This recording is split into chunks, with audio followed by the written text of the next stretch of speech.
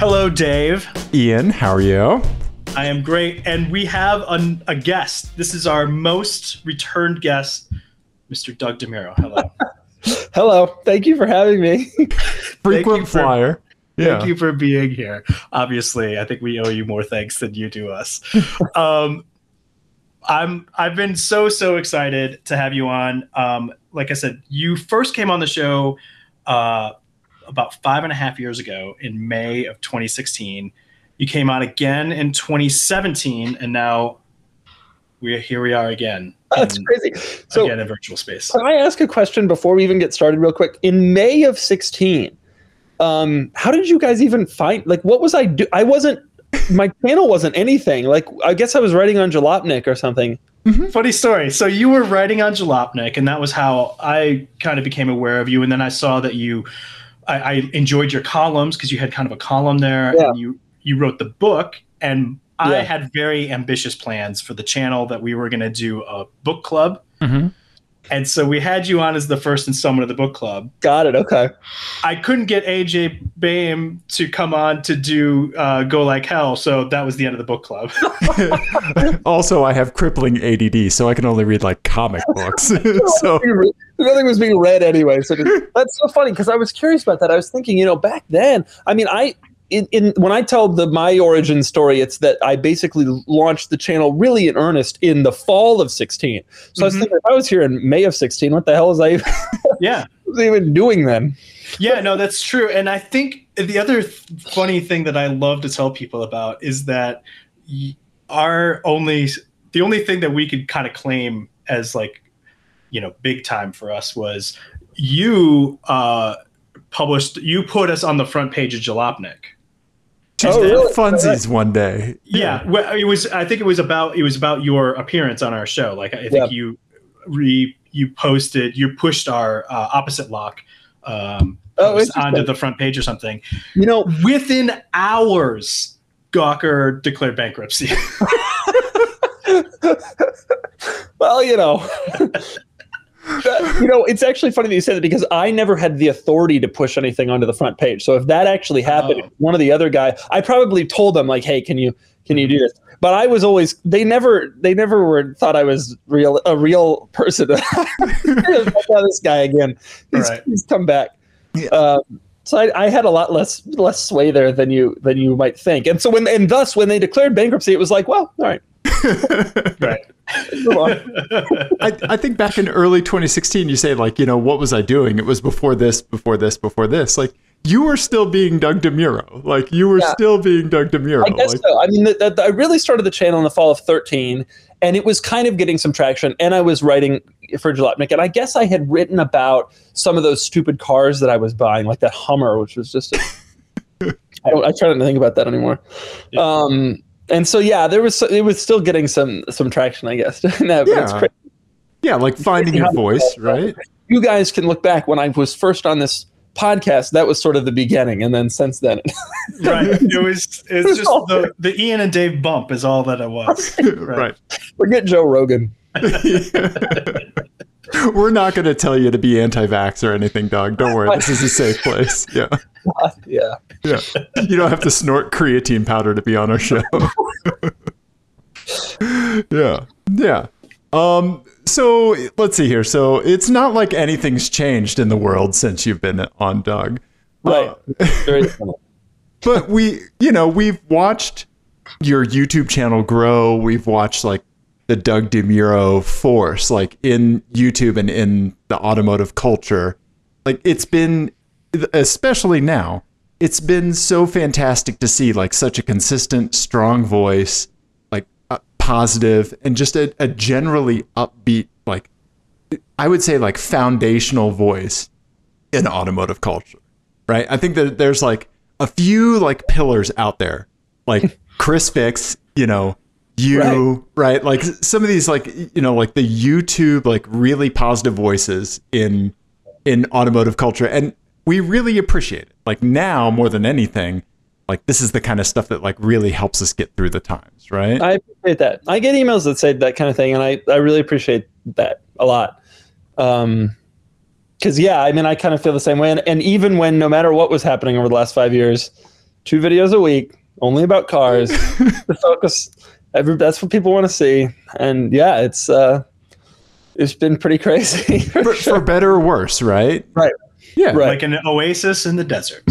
You know, a lot of the other guys get real political, and I have strong opinions, but I just would rather people use it to escape. They want to go watch their damn car media, you know?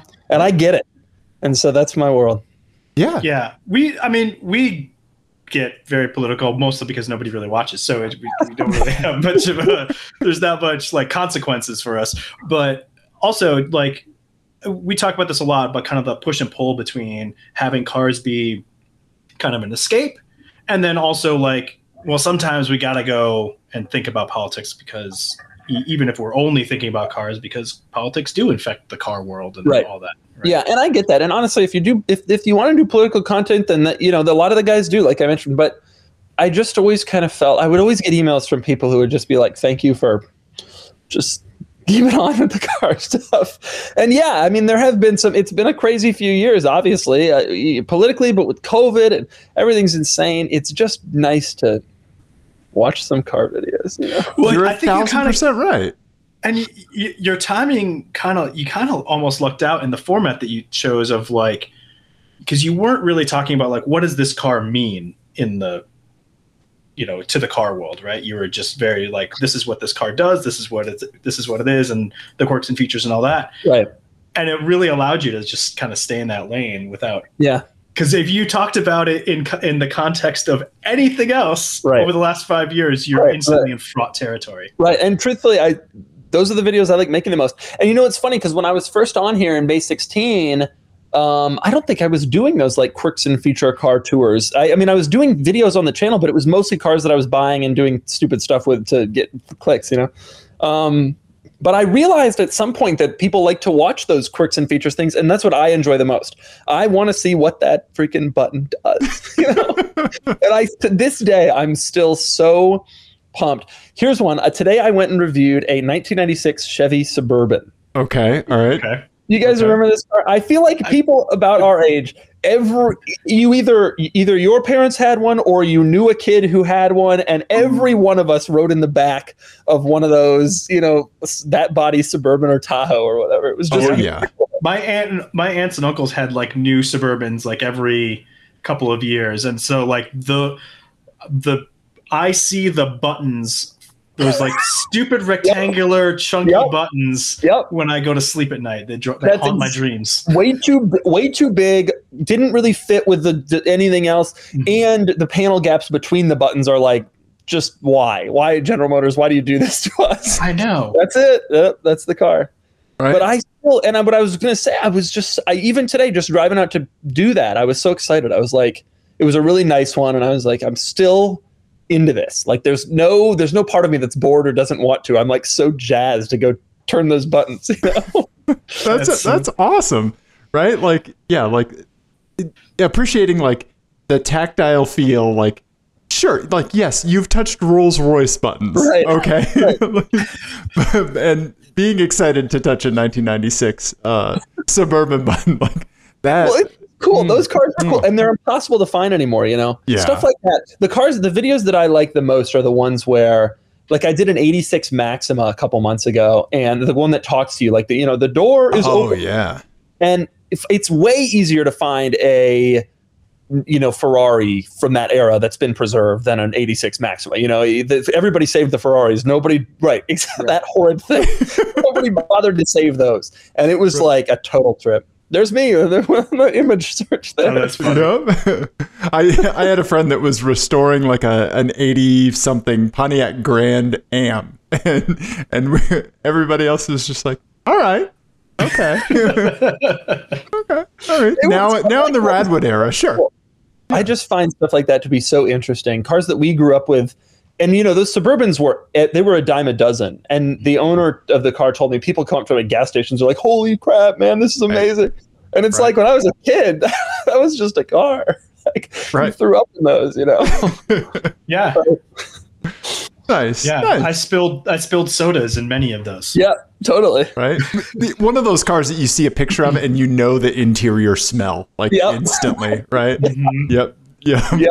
And how the dash lights up in some horrid green glow, terrible font. You just know those things that were common to all of the cars from that era. You don't want to be part of it. I used to have an 88 Nissan pickup, right? Which is why it can't be the security question to any of my accounts. And the bottom plastic under tray, for some reason, the right-hand side of it would warp down on like every single like 80s and early 90s Nissan pickup truck. So you'd see one and you just know, like, if I get a glimpse of that like skid plate, like I know it's going to be warped down. Yeah, like the Nissan Wang. Yeah. And none of them. The thing is, it was actually funny because this Suburban didn't have a cracked dashboard, and that was the Nissan under tray of the Suburbans of that era. They all cracked, and so that he was really excited. Like, I can't believe I found one that didn't have a cracked dash, because it was such a common issue. Right? Yeah, that's awesome, man. That's awesome. It's also a testament to like how deep like the automotive passion runs, right? That you're like. You're not just like a Suburban, like, this is like, this is the kind of stuff that interests you, Totally. Like, I love that. I think that the viewers, I think that's clear to the viewers. And I think that's one of the reasons I've been relatively successful. Absolutely. That comes through so easily. Right. Yes. So another thing that we do want to talk to you about is because we know that you're passionate, or at least have an opinion about vanity plates. Right. Yeah. Okay. Yes. So you obviously have your like the hunter's like wall of antlers. You have your wall of fantastic low number plates, right? Yeah. I like to think those are all state senators that you've murdered throughout the years. Dude, some of those are pretty insane. I have a former governor of South Dakota plate, and one of his aides emailed me and was like, "How did you get this?" I was like, "Well, I don't know, eBay. I swear." That's so awesome. And your Defender has a vanity plate. Yeah, most of the cars do. Yeah. Okay. All right. And so it's something that we're fascinated with on the show. We have listeners that send us vanity plates that they see out in the world. And from that, I devised a little game that we'll play today. So I'm going to show you 3 cars with their vanity plates blacked out. Okay. And then I'll text on the side are the 3 options for those vanity plates. Got it. Now, since you're on the show, the theme of this is positive vibes. So this is a generally positive themed license plates. So let me pull that up here. So let's see here. And it is my job, skipping ahead if I may, to match up the car to the license plate. Exactly. Yes. And exactly. The genius of this game is that you really have to get into the mindset of the person who buys this car and modifies it or doesn't modify it in the way that you see, and also gets this vanity plate. Right. So I can already tell this is going to be very difficult. So Doug has in front of him, and Ian has not seen this either, except he has seen one of them because he took the photo. Yeah. We have an Audi Q8, a black Audi Q8. Right. We have a Volkswagen GTI. All right, D-badge. Yep, there you go. Yeah, that are these last 2 here. That's not a GTI. That's just a Golf. Golf. Okay. Because he wanted people to think it was a GTI, and he fooled Dave. You did. Shutting it down. The show's over. And our buddy Eric in Illinois sent us these last 2 here. So the Volkswagen Golf and a Jeep Wrangler without the doors, or with the metal high airflow doors, the Canon air filters of doors. Yeah, the lightweight doors there. No, the license plate. Go ahead. Yeah, I have to choose which of these 3 plates goes to which of these 3 cars. Mm-hmm. Correct. Yep. So you have Bueno as an option. Okay. Hawaii, Hawai, and Happy. Okay. Yeah. Someone got the license plate Happy. They did. Right? Either Illinois or Colorado. Yeah. Okay. All right. Well, Hawaii is interesting because we know the Jeep is from Chicago. They're both, the bottom 2 are both from Illinois, huh? Yes. Okay. That's a good context clue that I don't know if I should have given you. Yeah. Well, the Naperville thing on the tire, I would have been able to at least figure out that the Jeep was from Illinois. Okay. But okay. Here is my thought process. Bueno. Are those Golfs made in Mexico still? Or were they? They were for a long time. I think there's they a little still are. play on Spanish there. Okay. I would like to add one piece of information. I don't know if this will sway anything, but they all had very basic license plate frames.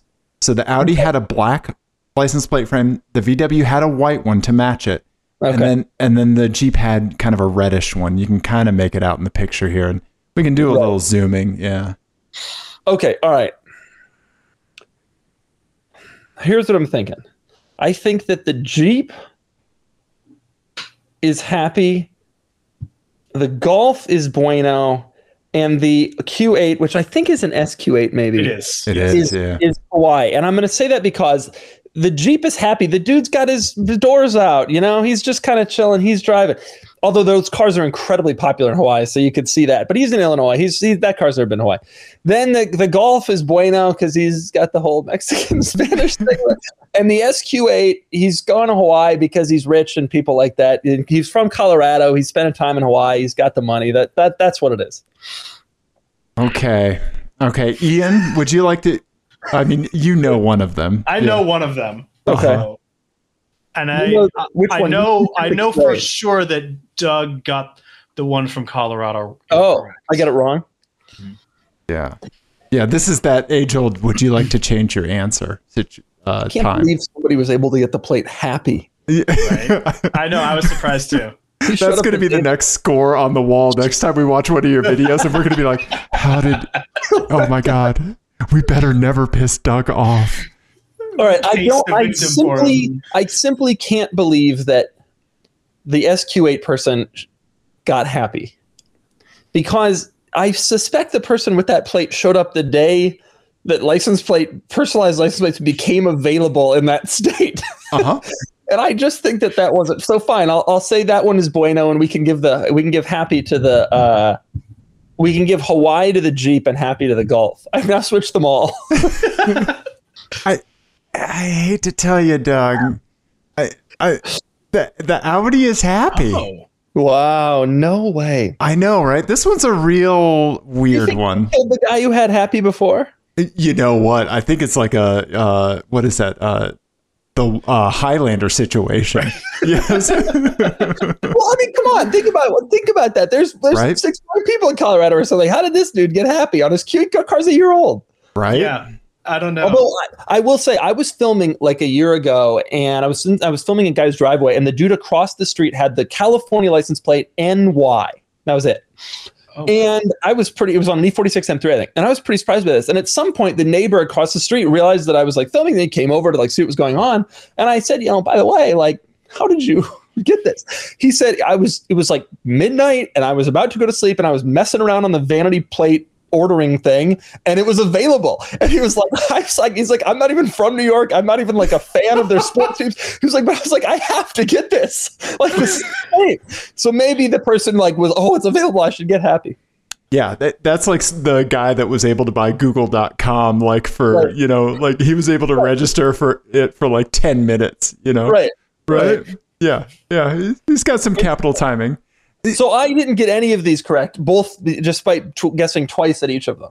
I think that this one's a little bit of a teaser because I think you'd think that the person that like say lives in Illinois and has been to Hawaii and wants to take some island life home with them, right? You think their daily driver would be a Jeep, right? Right. That's what I would have thought too. Yeah. Right. Yeah. Yeah. Right. I mean, that person is, Hawaii is everybody's sunny and everybody's doing stuff, and this person's living in the Chicago burbs with a Golf. That's not really what I would expect.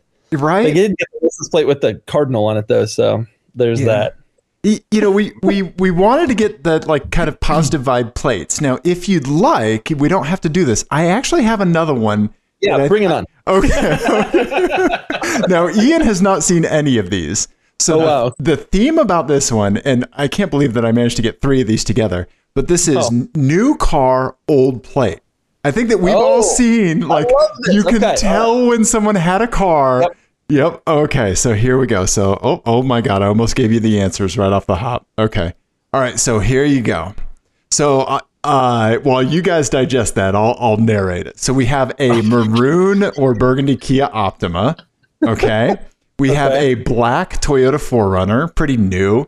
And then we have a BMW X3. Now, the license plate options are Multipass, MLT1PAS, Alex AMG, ALEX AMG, and then Carrera, CARR3RA. This is potentially the saddest thing I've ever seen in my life. Right, because regardless of interesting. Now, can I ask a question that Go for it. That license plate MLT1PAS, is that an Arizona license plate by chance? It is not. It is a Colorado plate. Okay, these are all Colorado plates. Okay. Yeah. Yeah, I took the multi-pass plate. Dude, Alex AMG Yeah. and Carrera. I mean, any of these cars with Carrera on them would be such a disappointment. I took the Carrera picture as well. Our buddy Peter took the Kia picture. Oh, so the Kia is not Carrera. Oh, shit. Oh, my God. Damn it. I noticed it too. I wasn't going to say anything. Okay, all right. I was really hoping. Would have been really disappointed if it was. Really hoping. Yeah. You got a freebie out of me. Damn it. I'm not going to see. Ian was trying to get something out of me earlier. I can't give any clues. Yeah. Okay, I think. But like, it's good that you said that because I definitely would have guessed Carrera for the Kia. It's the sportiest of these cars, unless you consider the X3. Okay, I'm going to say Carrera for the X3. And I'll say Alex AMG for the Optima, and it's his initials, so it's fine. Totally cool, dude. No problem. Leaving the last one for the 4Runner, which seems to make sense to me for some reason. Okay. Ian? I think man. Oh, and by the way, Ian, Carrera on the X3 has a 3 in it. X3, think about it. Well, and I think Carrera on the X3 makes sense because that seems like the thing of like I traded in my Porsche because I had 2 kids and now I drive a BMW X3. Like that is the target demographic for the BMW X3, I feel like. Right. So that makes sense. I think the puzzling one is the AMG one. I want the AMG one to be the Kia because I want it to be like a stonk story gone bad sort of thing. They bought a bunch of GameStop and Dogecoin and yeah. That's what I'm hoping on. So then Multipass is the 4Runner. Did we say the same thing? Agree. Yeah, we agree. Okay, we agree. Okay. Well, I have good news for both of you. You're completely correct. Interesting. Yes. So Doug, you mentioned that the Multipass feels right on the 4Runner for some reason, right? Yeah. Mm-hmm. We've seen other like Multipass things on cars, Honda Elements. Yeah. And they've done like Fifth Element, like put Fifth. Yeah. So if somebody's going to upgrade their Element, outdoorsy shit, right? The 4Runner, that's like... Yeah, they don't make anything like an Element anymore, and maybe you got a little more money. And that looks like a TRD Pro too, right? Or at least an off-road. Yeah. See, that instinct, right? You knew it, but you didn't know why. The Carrera person also was doing the 3 to match the X3. I have a suspicion. Or at least that's their excuse to keep the plate. Yes, that was a rationalization. How they made themselves feel better about it. That's exactly what it was. Yeah, occasionally I'll see a plate like this, and it's just, in Georgia, the license plate M3 I once saw, and it was at the time on a Hyundai Sonata, just M3.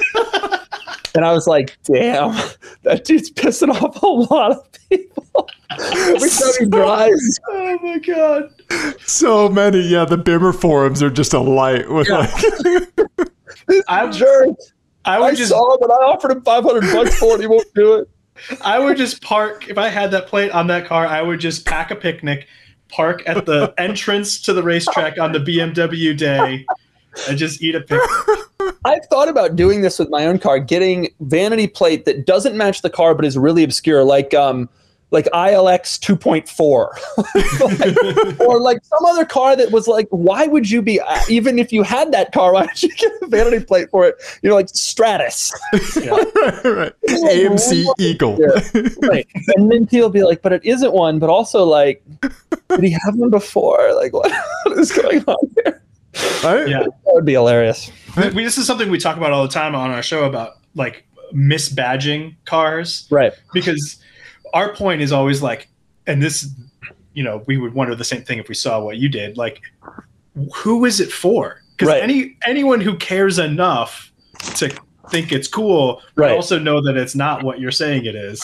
So, like, the biggest annoyance with these up badge people. Mm-hmm. I was behind an X5M the other day. It was a base X5, and they didn't change a single thing other than they put an M badge after X5, and it's like, yeah, this isn't something. Yeah, right. We call that Carstanza because it's basically the automotive version of George Costanza, like lying about being an architect. Here you go. Here's one from the hopper. There you go. This guy with his BMW X1. Why would you do that? Also, those are nice cars. Like they're it's not like you bought some crappy car. It's not like you're trying to up badge a Geo Metro here. Like, just own it, you know? Yeah. Right. Yeah. Yeah. And I like that it's the tiny little X, the little one, the little M. There was no attempt made to match the sizing. He made one eBay purchase and that was it. Right. Yep. Then he couldn't remember his PayPal password after that. Never understood why people do it. I think that's one of the most bizarre things that people do on a regular basis. It's way more legit when people debadge cool cars. Yes. Right. Well, and we saw, we got one sent to us. Is it in? Yes. So the other end of that spectrum, though, is when people put so much effort into it that you're like, what is your story? Dave in the Done With You Dave Don't Look folder is the Jaguar minivan that we got sent. Yeah. Doug, you're gonna lose your mind because I lost my shit over this, and Dave about had an aneurysm when he saw it. Yeah. But this is what happens when you work at a body shop and you got a week where nobody came in. I've always wondered about stuff like this. And it's parked next to an F-Type. How perfect. Right. So the story that we concocted, because we got the person who took this picture and sent it to us told us that this is like in a corporate office park. It's like the corporate offices for like a hotel chain. Mm. And there's nobody else parked here. So in our heads, this is somebody with a lot of money to burn and a lot of spite in their heart and one annoying coworker who won't shut the fuck up about their F-Type. Right? And like this person's spouse like owns a body shop or something. They're like, you really want to mess with Brian? Give me the van for a week. Well, the thing is, it's from an S-Type and you got to figure those were free to, they cost nothing and crash ones cost even less. Yeah. Right. You know what part of me wonders? Do you think this could have been a passenger shuttle at a Jaguar dealership before they offered SUVs? Like, we'll bring you back to your house or something like that, or to the train station. I mean, it's in Minneapolis, it looks like, right? Or Minnesota somewhere. Yeah, it is. It's in the Twin Cities. That's an interesting thought. That's a great idea. Like, they got a body shop and they're like, hey, we have a shuttle, but we don't want to shuttle our customers in a Toyota because that's a bunch of BS. Right. But then again, if that was true, why would they have painted it the colors of a porta potty? Right. I mean, honestly, it works better than it should. It doesn't look bad. Yeah. Right. It looks like those Mitsuoka things. Have you ever seen those? Oh my god. Yeah, I know what you're talking about. Yeah. I also think that it looks better than an S-Type. Oh yeah. It must be an S-Type hood also when you think about it. Actually, some work went into this. Yeah. The more it's one of those things like your first instinct is just to be like, well, that's silly. But then the more you look at it, you're like, oh, this person's insane. Right. And where's the Jaguar hood ornament? If you're gonna do it. That's the most maddening thing because we talked about this because that shows that this person has a tiny bit of restraint. Right, they're like I'm gonna create a Jaguar minivan, but I'm gonna go subtle. I'm not a crazy person. We're gonna paint it that Volvo blue color, but then we're gonna just dial it back a little bit. Yes, I'm spending $23,000 on this, but I'm not a maniac. Let me just guarantee this is a body shop employee with some time, or a Jaguar customer shuttle, or someone wanted to show someone that it could be done. What a bizarre thing, right? Yeah, like maybe like a fiberglass like specialty shop or something. Right. Like, yeah, like we're very good at custom work. See? Right. But this wouldn't be, and then people would look at it and be like, yes, you are, but I just love that it exists. Like, I sometimes think about it and I'm just like, it's out there. And it makes me happy. The problem with this is this person will inevitably eventually come to us on Cars and Bids and say, okay, I want a $25,000 reserve for this vehicle because I've got 22 in it. Right. And I think it's worth, even though it's a 2012 Sienna with 194,000 miles and 3 accidents, I got 22 in it. And so that's what I think it's. I like that. Amazing. Yeah. I don't know. Yeah. I don't know. There's stuff that just leaves us speechless sometimes, you know. Totally. Yeah. Was the back altered at all, or was it just the paint? We didn't get pictures of the back.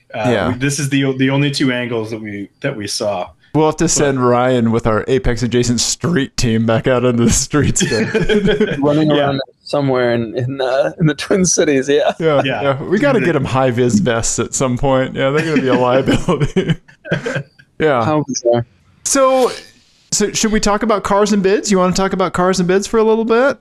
Yeah, I definitely do, because I'm curious, like, you know, why or how you see it kind of fitting in with sort of the Bring a Trailers and the eBays and Craigslist and the whole ecosystem that we have around. Yeah, I mean, it's decisions. Not a small ecosystem, but you know, the thing about Bring a Trailer is I love Bring a Trailer and I think they're great and I still think that, but you know, I don't know, it got kind of expensive. You know, have you noticed that? I mean, yeah, getting emails from them every month, you know, they wrap up their month and they say, here's what we did. And they like sold a Miura.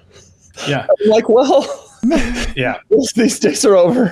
You know, I don't know. And now they run a ton of auctions too. And it's just gotten a little challenging to kind of figure it all out. And I don't know. We kind of felt that there was a market for just newer stuff. Younger people are interested in these newer cars. And, they say, I don't know. It seems it's so far so good. We've done really well, and it's been a great place for people to do this, to buy and sell these cars. That, you know, it's certainly above Craigslist. We reject a ton of cars. People come to us with kind of crappy stuff, but maybe it's not quite on the level, especially in terms of the vintage stuff.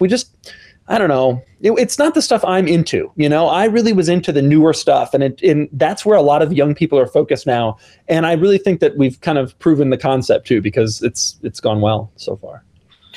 Yeah, I think that's great, and you're totally right. I mean, things are definitely crazy. I mean, I don't know if you saw the Bring a Trailer one yesterday that was going around. That was the 323E that went for like $24,000.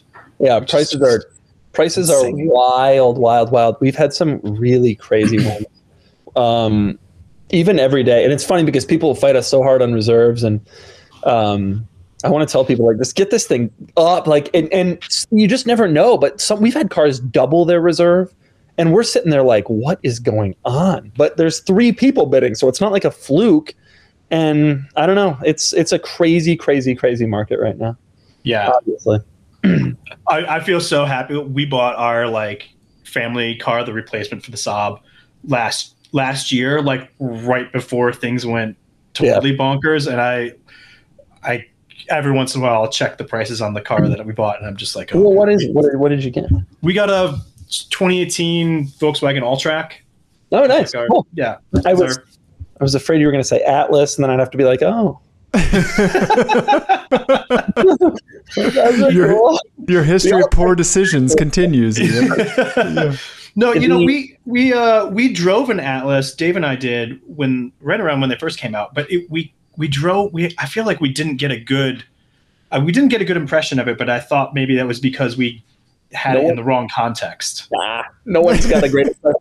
The thing, those cars are popular for the Volkswagen just leases them at unreal low prices. That's what they're really hot for. And they're still moving those. But I'll tell you, the market is so insane right now. I was shooting. First off, I had a hell of a time tracking down a new Honda Civic, which is insane. Like, it's a Honda Civic. Like, come on. A Honda told me they couldn't get me one until the end of October, and I'm like press car. Wow. So I was like, all right. So I found a dealer that had one. and I shot that. But I was here's the craziest story I've heard. I was at a Nissan dealership. I shot a Pathfinder, the new Pathfinder, and I was at a Nissan dealership in LA. I had to drive 3 hours to LA just to shoot a Nissan Pathfinder, and they had one. And they told me that typically they have 150 cars in their lot. Right now they got 51. And they said to supplement their business, what they're doing is buying used Highline. So they had an Urus there. They had all these Teslas and Hellcats and a Nissan dealer in LA, right? And they told me that they said that in their group of dealerships, they have Nissan, Mercedes-Benz, and Kia. They said last month, the Nissan dealership sold more G-Wagons than Mercedes. There's no inventory. I'm like, holy crap, this is insane. Some Mercedes salespeople are getting raked over the coals for that, right? Well, I mean, you saw the thing. There's no V8s for this model year. Like, nobody's got cars. Yeah, it's crazy. It's so crazy. I'm sorry. I have to click on this Lexus SC400 that's on Cars and Bids right now. Highly modified. It's like light teal. Ian, why am I not buying this car right now? Add to cart, man. Do it. Yeah. And it's an automatic. Turbo. It's aftermarket turbo. Well, all the V8s were autos, unfortunately, for that car. Yeah, I think we sold a couple stick. I think we sold a couple stick 6-cylinders. Oh my god! I forget that sometimes because I actually, when we're in Chump Car, we raced against an SC400 that somebody had done a manual swap on it. Oh, really? Wow! It was super cool. It was very cheaty. Like it was like a team of like pro drivers that were an amateur team. Yeah. One of those things. Oh, there you go. God. Oh, I want this car. Okay, I just bought a project car and I'm not telling you what it is. Yeah, it's a wheel on a SC400. When the 84-year-old person bought this vehicle new, they never expected that it would end up in this fashion. Right. That's something that we've talked about on the show too, of like the brands that have the largest demographic swap between first and second owners. Right. And Land Cruiser is a great one, right? Like that's all old rich people and then some 24-year-old kid who lifts it, Right. I think Infinities too, like Infinity, totally. Right? Because the G35 scene, the second owners to those is totally different than the first owners. I was driving today and I came up behind a Mark IV Supra, which is an event that happens once a year, like if that. And it was totally stock. And I pull up next to it and it is an old woman.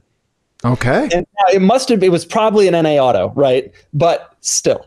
And I'm like, damn, this is so legit. If you only knew who was going to buy this car from you when you die, like it will be somebody very different from you. But I'm sure approached all the time in parking lots and stuff. You need like a sticky tracking device for that. You just throw it out the window. Right. just give me the VIN. I want to. Yeah, right. I want this for later. Yeah. Right. Yeah. You need to set up a Google alert. The thing that's kind of interesting in California is that, to an extent in Colorado, honestly, but in the West, the cars are preserved so much that people can do that. They can buy it. They liked it then. They just keep it going. Like there's no rust that they're contending with. And so it's kind of interesting. Sometimes you see it. I saw a mint 240SX on the road the other day with its original plates, probably its original owner. And who knows if the dude even knows that that car will be a drift vehicle and you can probably get 30 for it because it was perfect, that's just kind of what happens out here. Sometimes cars stay with their first owners forever and ever and ever. My neighbor, who I share a driveway with, has a Chevy SS with a Camaro SS. Camaro SS. Like the 96, Yeah, like a 96 Camaro SS. It's an auto, but it only has like 20,000 miles on it because he's the original owner. He never drives it. And I have been trying to tell him, like, people are going crazy for these things. Like, you could actually, this is the only time in history this car has been worth money. That's so true. We just sold a Firebird for some really big money. Those fourth gens are starting to become valuable cars. Yeah. And it's the only time in history, right? Like people bought some of those, especially the later ones, really nice when they mothballed them and like, oh, this will be worth a ton someday. Well, now's your time. This is it. Sell, sell, sell. Right. Yep. Yeah. But there's not insane stuff on Cars and Bids when it comes to prices. Like this that Lexus that I'm fighting over is only $2,400 at the current time. Yeah, I mean, we just tried to do a range. I mean, there's that Tesla there that'll sell for some money, but I try to do a little bit more of a range involved. And I don't know, I think there's something to that. Enthusiasts want kind of that whole spectrum, and that's what I like. That's what I like to see, and so it's kind of cool to have that stuff on there, in my view, anyway. Yeah, the CRX for $4,200. If it's clean, yeah. Click on that. How many miles does that car have? That's got to be a ton. 336,000 miles.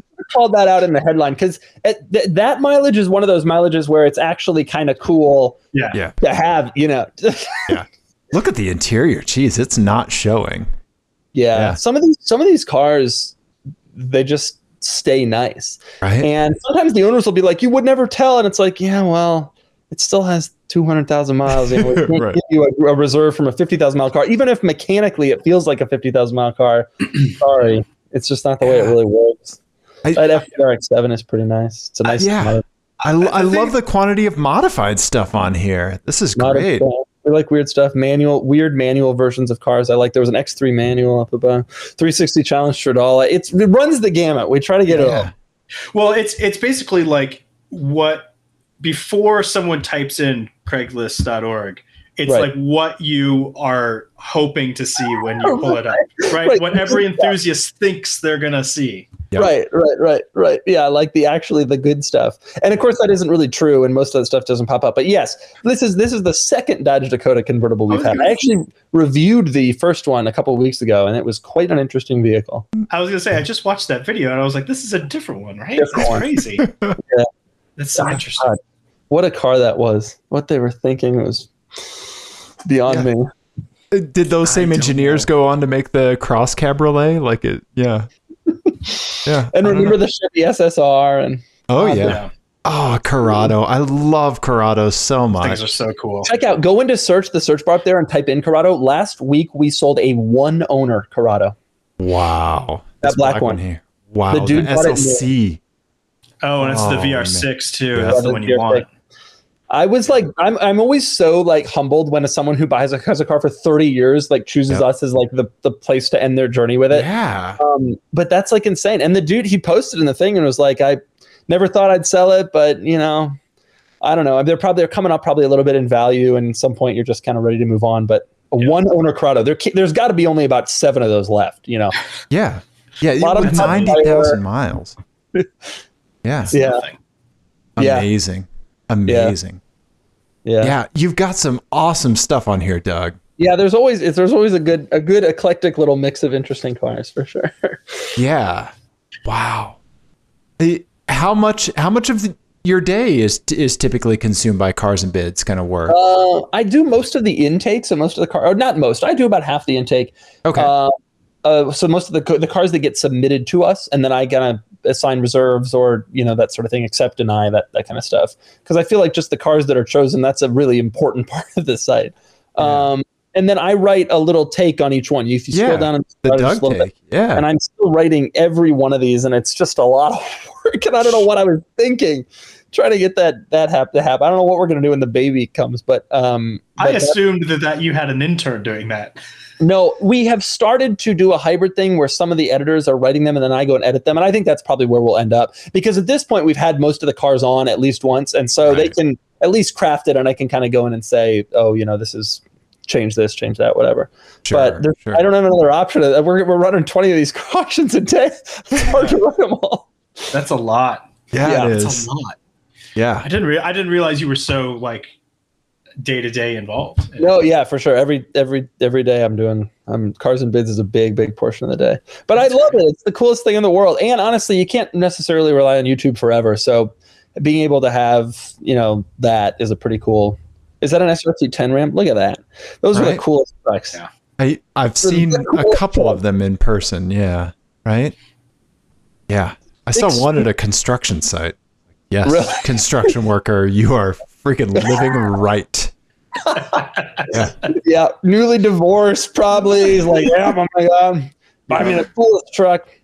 Yes. This picture right here with the cigarette lighter in the ashtray. That's great. The concept of a V10 and a pickup. It's funny. The TRX is faster in every way, but it's a stick shift Viper powered truck. Like it's so much crazier. Yeah. Quit digging. You struck gold, man. Like, yeah. I want one of these. I have a rule that I can only bid on stuff if it's no reserve. And so Sometimes the car will come on and I'll beg the seller. I'll be please. And they'll be like, no. And they don't understand why I'm at, And then I'll say, okay, what if I could promise you it'll hit the reserve? Because you're the one bidding. I will make sure that it bids up to that point. I feel like it's unfair to bid when I know the reserve. So like, right. I would be into a truck like this, but I think it had a reserve on it. Yeah. That's funny. Yeah. Well, that brings up a good question actually, because you buy and sell cars a lot, and you're about to have a fairly big life change. Yeah. And I'm wondering, what the baby transportation solution is going to be, and there's going to be a change coming. Although I have some bizarre vehicles that I kind of screw around with, my daily driver cars is a new Land Rover Defender, and that's a pretty good baby mobile, and so I think that'll be a totally acceptable and rational car. Now, I also have a 1994 Audi RS2 station wagon, which is one of the coolest cars ever, in my opinion. And it was the first Audi RS car, one of the first fast station wagons. And I'm trying to convince my wife to let us bring the baby home from the hospital in that car, which has no airbags and no safety equipment at all. But that's an ongoing fight. We'll see what happens. Well, but the baby doesn't use the airbags at all anyway. Right? That's my point. A. And B, he's in the cocoon of the car seat. We'll put it in the middle, away from the sides, Yep. But it's not just the airbags, right? Like when you really think about the improvements in safety technology over the last 30 years, cars are a lot. And it's funny, I still have people come up to me and be like, I'm still driving the same whatever that I was driving whenever, and it's paid off and it cost me nothing. And it's like, okay, well, I hope you don't die. Like, I know that there's a lot of point of pride for some people in having these older cars, but there's some real advancements. Backup cameras are great, let me tell you. Right? Yeah, that's true. Yeah. But baby's first car ride in RS2 Avant. Right. I mean, you got to do that, right? Right. See, I think what you did, what you screwed up, is you got to start the negotiation with a Lamborghini, with strapping it to the Ford GT. Right, and then kind of work my way back in the RS2. Yeah, that would have been a smart idea. It is legal and in California and probably in most states, if you only have a 2-seat car, it is legal to have your child ride in the front passenger seat. Yeah, but not advisable. Yeah, it's not advisable. I had checked on that, and I thought there was in some states at least that you had to have the airbag disable thing. Sure, yeah, I'm sure. Which I don't have in the Volkswagen, but then they have back seats anyway. Right. Yeah. All right. So I do want to before we run out of time, I do want to play another game with you. Okay. So we've played this game with you before. It's a game we play on the show all the time called FMK Cars. Yep. Based on the classic game Fuck, Marry, Kill, but we put cars instead of people. Right. Right. So you're going to get 3 cars with a catch, and you have to assign FMK and decide which one you're going to marry and be your daily driver, which one you're going to drive it for a day, which one you're going to kill, you're going to crush it. Okay? So this one is called This is an FMK Cars for Doug DeMuro, and there are many quirks and features. All right, bring it on. These are the modern cars on the Doug score list with the lowest Doug score. Okay. Right? All 21st century. Hard to marry one of these. I already know what they are. Yeah. 21st century cars, the 3 lowest, and they're all going to have a Doug DeMuro specific twist. Okay. So the first one, a 2017 Mercedes-Benz Metris. Biggest piece of crap car that has ever existed. Yep. But practical and modern. The Doug score was 30. Yeah. You must pronounce the word this like this in everyday life every time you use the word. Okay? Very presentational. When somebody comes over to get your order at the restaurant, I'll have this. Right. All right. Right. Next one, 2016 Mitsubishi Mirage. Every time you change locations, you go to a friend's house, to the grocery store, you're at the doctor's office for a checkup. You must spend a minimum of 2 minutes describing the quirks and features of your surroundings. no matter who is around. So if you're by yourself, you do it by yourself. Okay, got it. Okay. Right. But if there's people there, still got to do it. All right. Lastly, 2012 Nissan Murano Cross Cabriolet, one of our favorites, because it's just like what were they thinking? Upon meeting a new person, you must give them a Doug score, and you must tell it to them, and you are not allowed to lie. Okay. God, this is hard. It's too bad that those things are associated with each of those cars, because it would be easier if I could mix and match those things. Mm-hmm. If you were just picking on cars alone, what do you think you would do?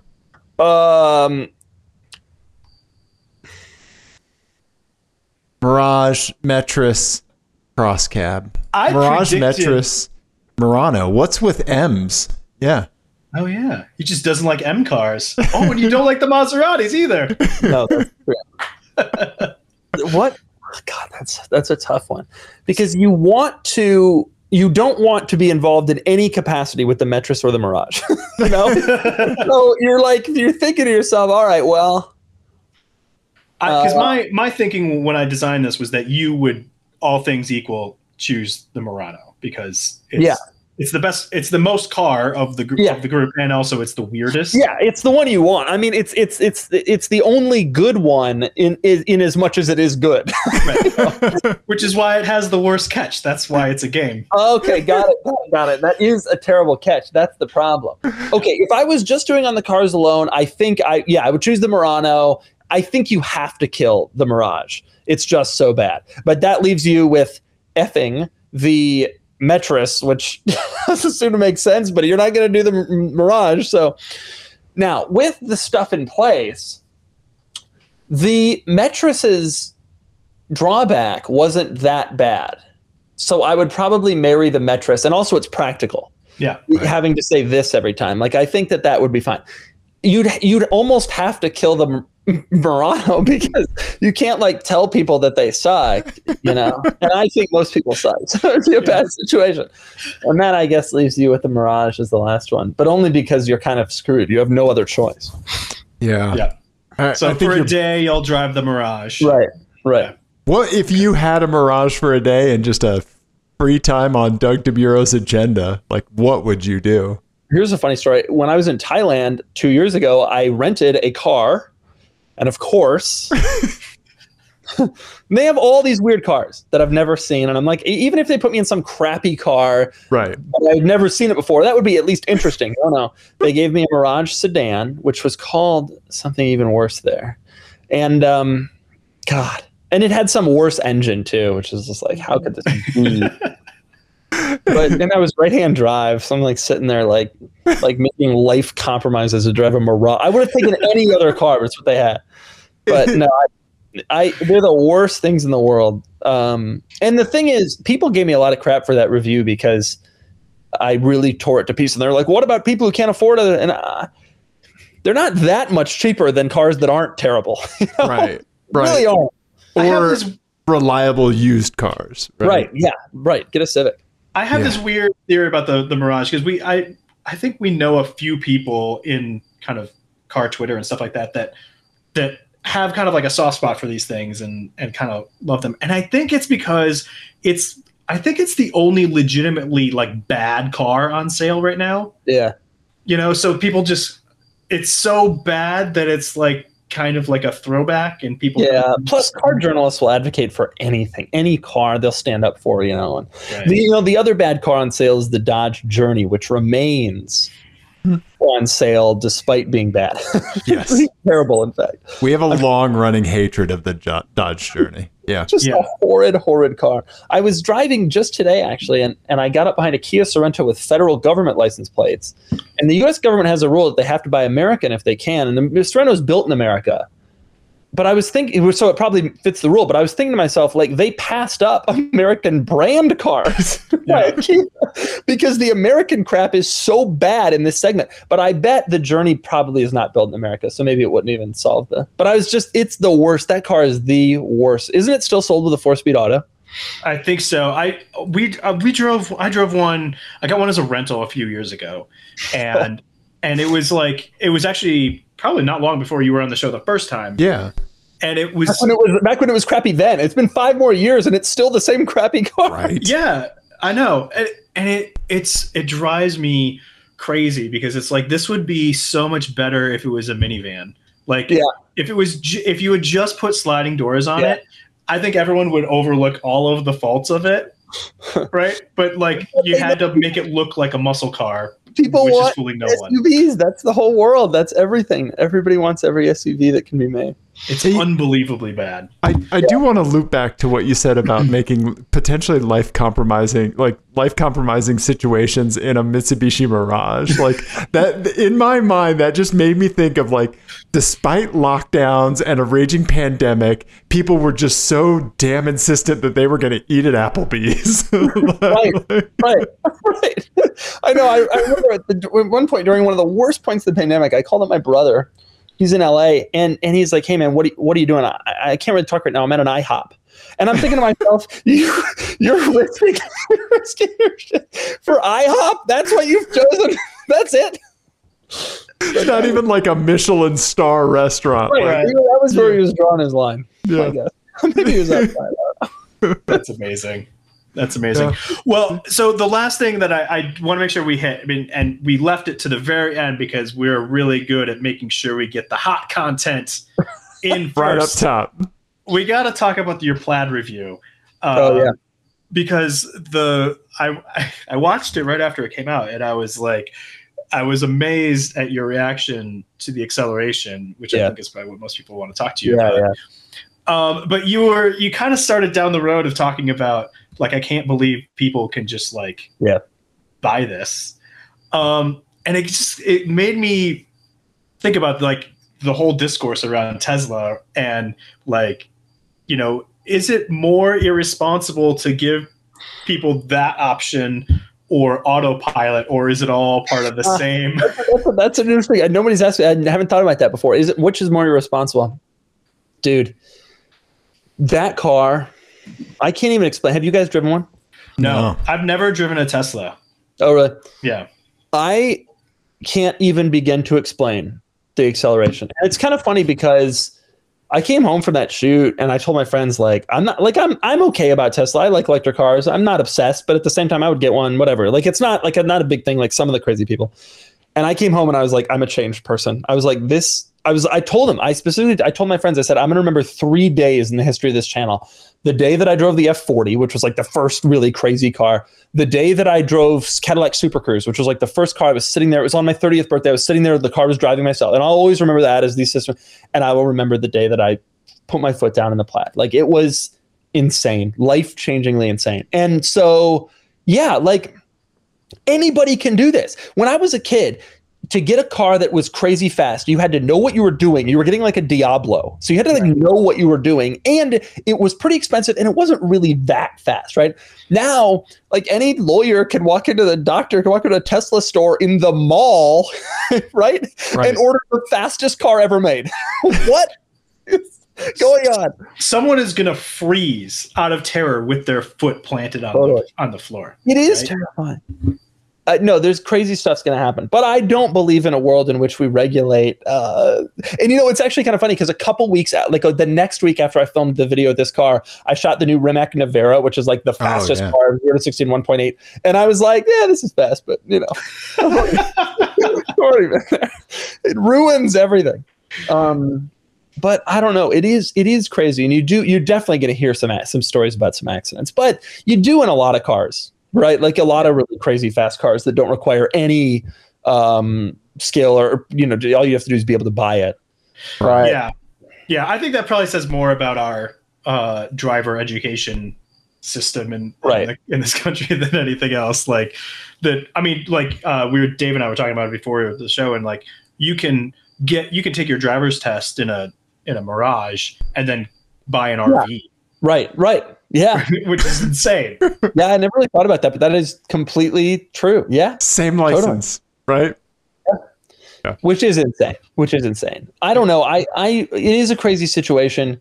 Probably people will die, but that's true in a lot of situations. That's what we're going to name the episode. Doug DeMuro says probably some people will die.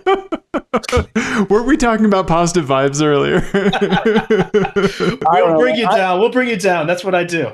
That car is so insane. I just, it's funny. The other thing I realized about Tesla when I was driving home from that video after I had shot it all, and I should have said this in the video, but Tesla is making muscle cars.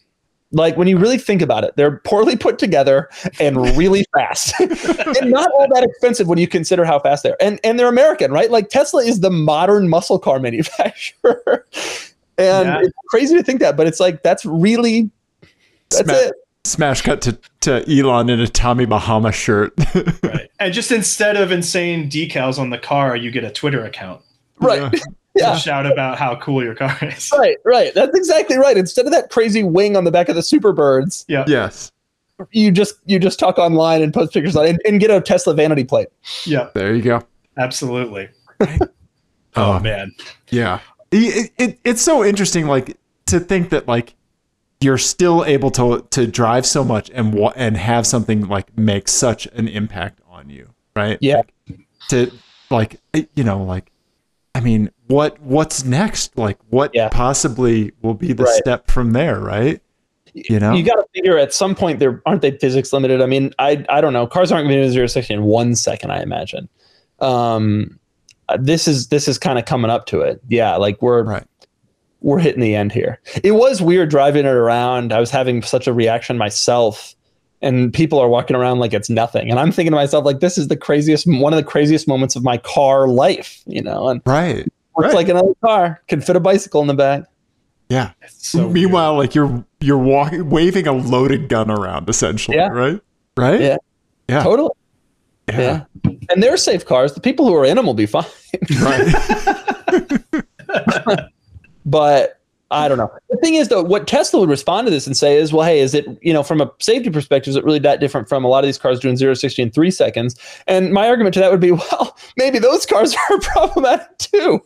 Like, it's all pretty insane when you really think about it. Right. But I think it's probably different, though, because it is, like, ostensibly a family car, right? It's like, I think when somebody buys a 3-second sports car, they're buying a sports car on purpose. Like, nobody's accidentally buying a 3-second car. Yeah. Although Taycan is not that much slower and is also insane. That's true. You got to figure that, like, SUVs are coming. Like, this Hummer EV, you want to talk crazy and irresponsible. Okay, the Hummer EV, I don't remember what they quoted 0 to 60, but it's going to have like 1,500 horsepower. So it's going to do 0 to 60 in like 3-something seconds. It weighs over 9,000 pounds. Right. So imagine driving around a shed, a garage. Imagine driving around a 2-car garage. Yeah. Right. 2 E-classes stacked on top of each other, essentially. Right. Think about that. That is going to be insane. Right. That maybe is even more insane than this. I think it is. I think it is too, and this is something that we've been talking about too a lot with the truck design of, like, just you can't see out of them at all, and then they're faster and like less safe when you hit someone. Like, it's crazy. Is it weird to you guys? I just realized this yesterday that, like, fast trucks have made a huge comeback in the electric space. Like, remember the Ford Lightning, right? Mm-hmm. And we were talking about the SRT Ram. For some reason, and none of those trucks were popular, right? They were kind of sort of niche. Well, right? they were also terrible. Like, most of them were terrible. Did you ever drive? Have you ever driven an old Lightning? No, but I assume it's a disaster. They're all those bad. So like, why has that segment, for some reason, like Rivian, Cybertruck, Hummer EV, new Ford Lightning, why has that segment been like where everybody's focusing for some reason? It's like, okay, these fast trucks didn't work for years and years, so let's everybody go at it at once. I think it's Dodge's fault, because I think they're the one, or Ram, right? Because they're like they've been shoving the V8 and everything they can. Yeah. And actually, this is what spurred our conversations. We drove the 392 Wrangler. Yeah. The other day, and it was like, why does this exist? Right. What is the sticker on that? It was $80,000. It was nearly $80,000. Right. It was just bonkers. And then we got out of that, and we drove the 4xe, and we were like, this is amazing. Like, why would you not? This is $15,000 cheaper and way better. There's maybe a California thing, but I am seeing 4xes everywhere. I see at least one a day, and They're usually so cool. Yeah. They are. Yeah. Yeah. And there's some benefits that go along with them, obviously, like being able to go fully electric. And I think you can still get an HOV lane pass out here. And oh, nice. But yeah, they're cool. They're neat. People are into them. But you know, Bronco's Bronco. You know. Yeah. Oh, you guys aren't Bronco people. We were at like a press thing. We got to drive a few things back to back, and there was a Bronco there, and there was the 4xe, and then the 392 Wrangler was there as well. And so we drove the Bronco and the 4xe back to back, and it was like, oh, I prefer the 4xe. Really? Just Yeah. because of the plug-in stuff, the powertrain. Yeah, it just felt lighter and smaller and happier. Like, Yeah. and you could see out of it. Like the hood line is such a big thing. Yeah. Like, But you know, Bronco, pretty cool. It's cool. It looks great. And honestly, I saw the pictures of it going around in the green, like dark green. I was like, oh my God, that looks amazing. But I don't know. I'm not an SUV person, so I probably wouldn't buy one anyway. So Yeah. my opinion doesn't make any sense. And that's been the most disastrous launch in the history of the auto industry. So, oh man, poor Ford. Poor Ford. Yeah. Well, Doug and Dave, I think we did a car show. We did. I think we did it. Doug, you can, if you enjoyed this, obviously you came here because Doug was on. So you already know to go check out Cars and Bids and follow Doug on YouTube and on Twitter and Instagram and all that. Anything else? Did I miss anything? No, you got it. That's perfect. Thank you for having me on. I appreciate it. Thank you. And yeah, anytime you want to come on and be less positive than you are normally. The license plate game was great. Okay. Right? You really can delve into the psyche of your fellow human, which is sometimes a dangerous place to be. Right. True. Yeah. We'll have you back on for another one. We'll get a good. We'll craft a good. I have like people just send me these things now. I have like 30 in the hopper that I. Yeah. So we'll see if we can park some for Doug specifically. Yeah. Cool. Well, I appreciate it. Thank you guys. Yeah. Thank you, Doug. All right. Bye. Bye.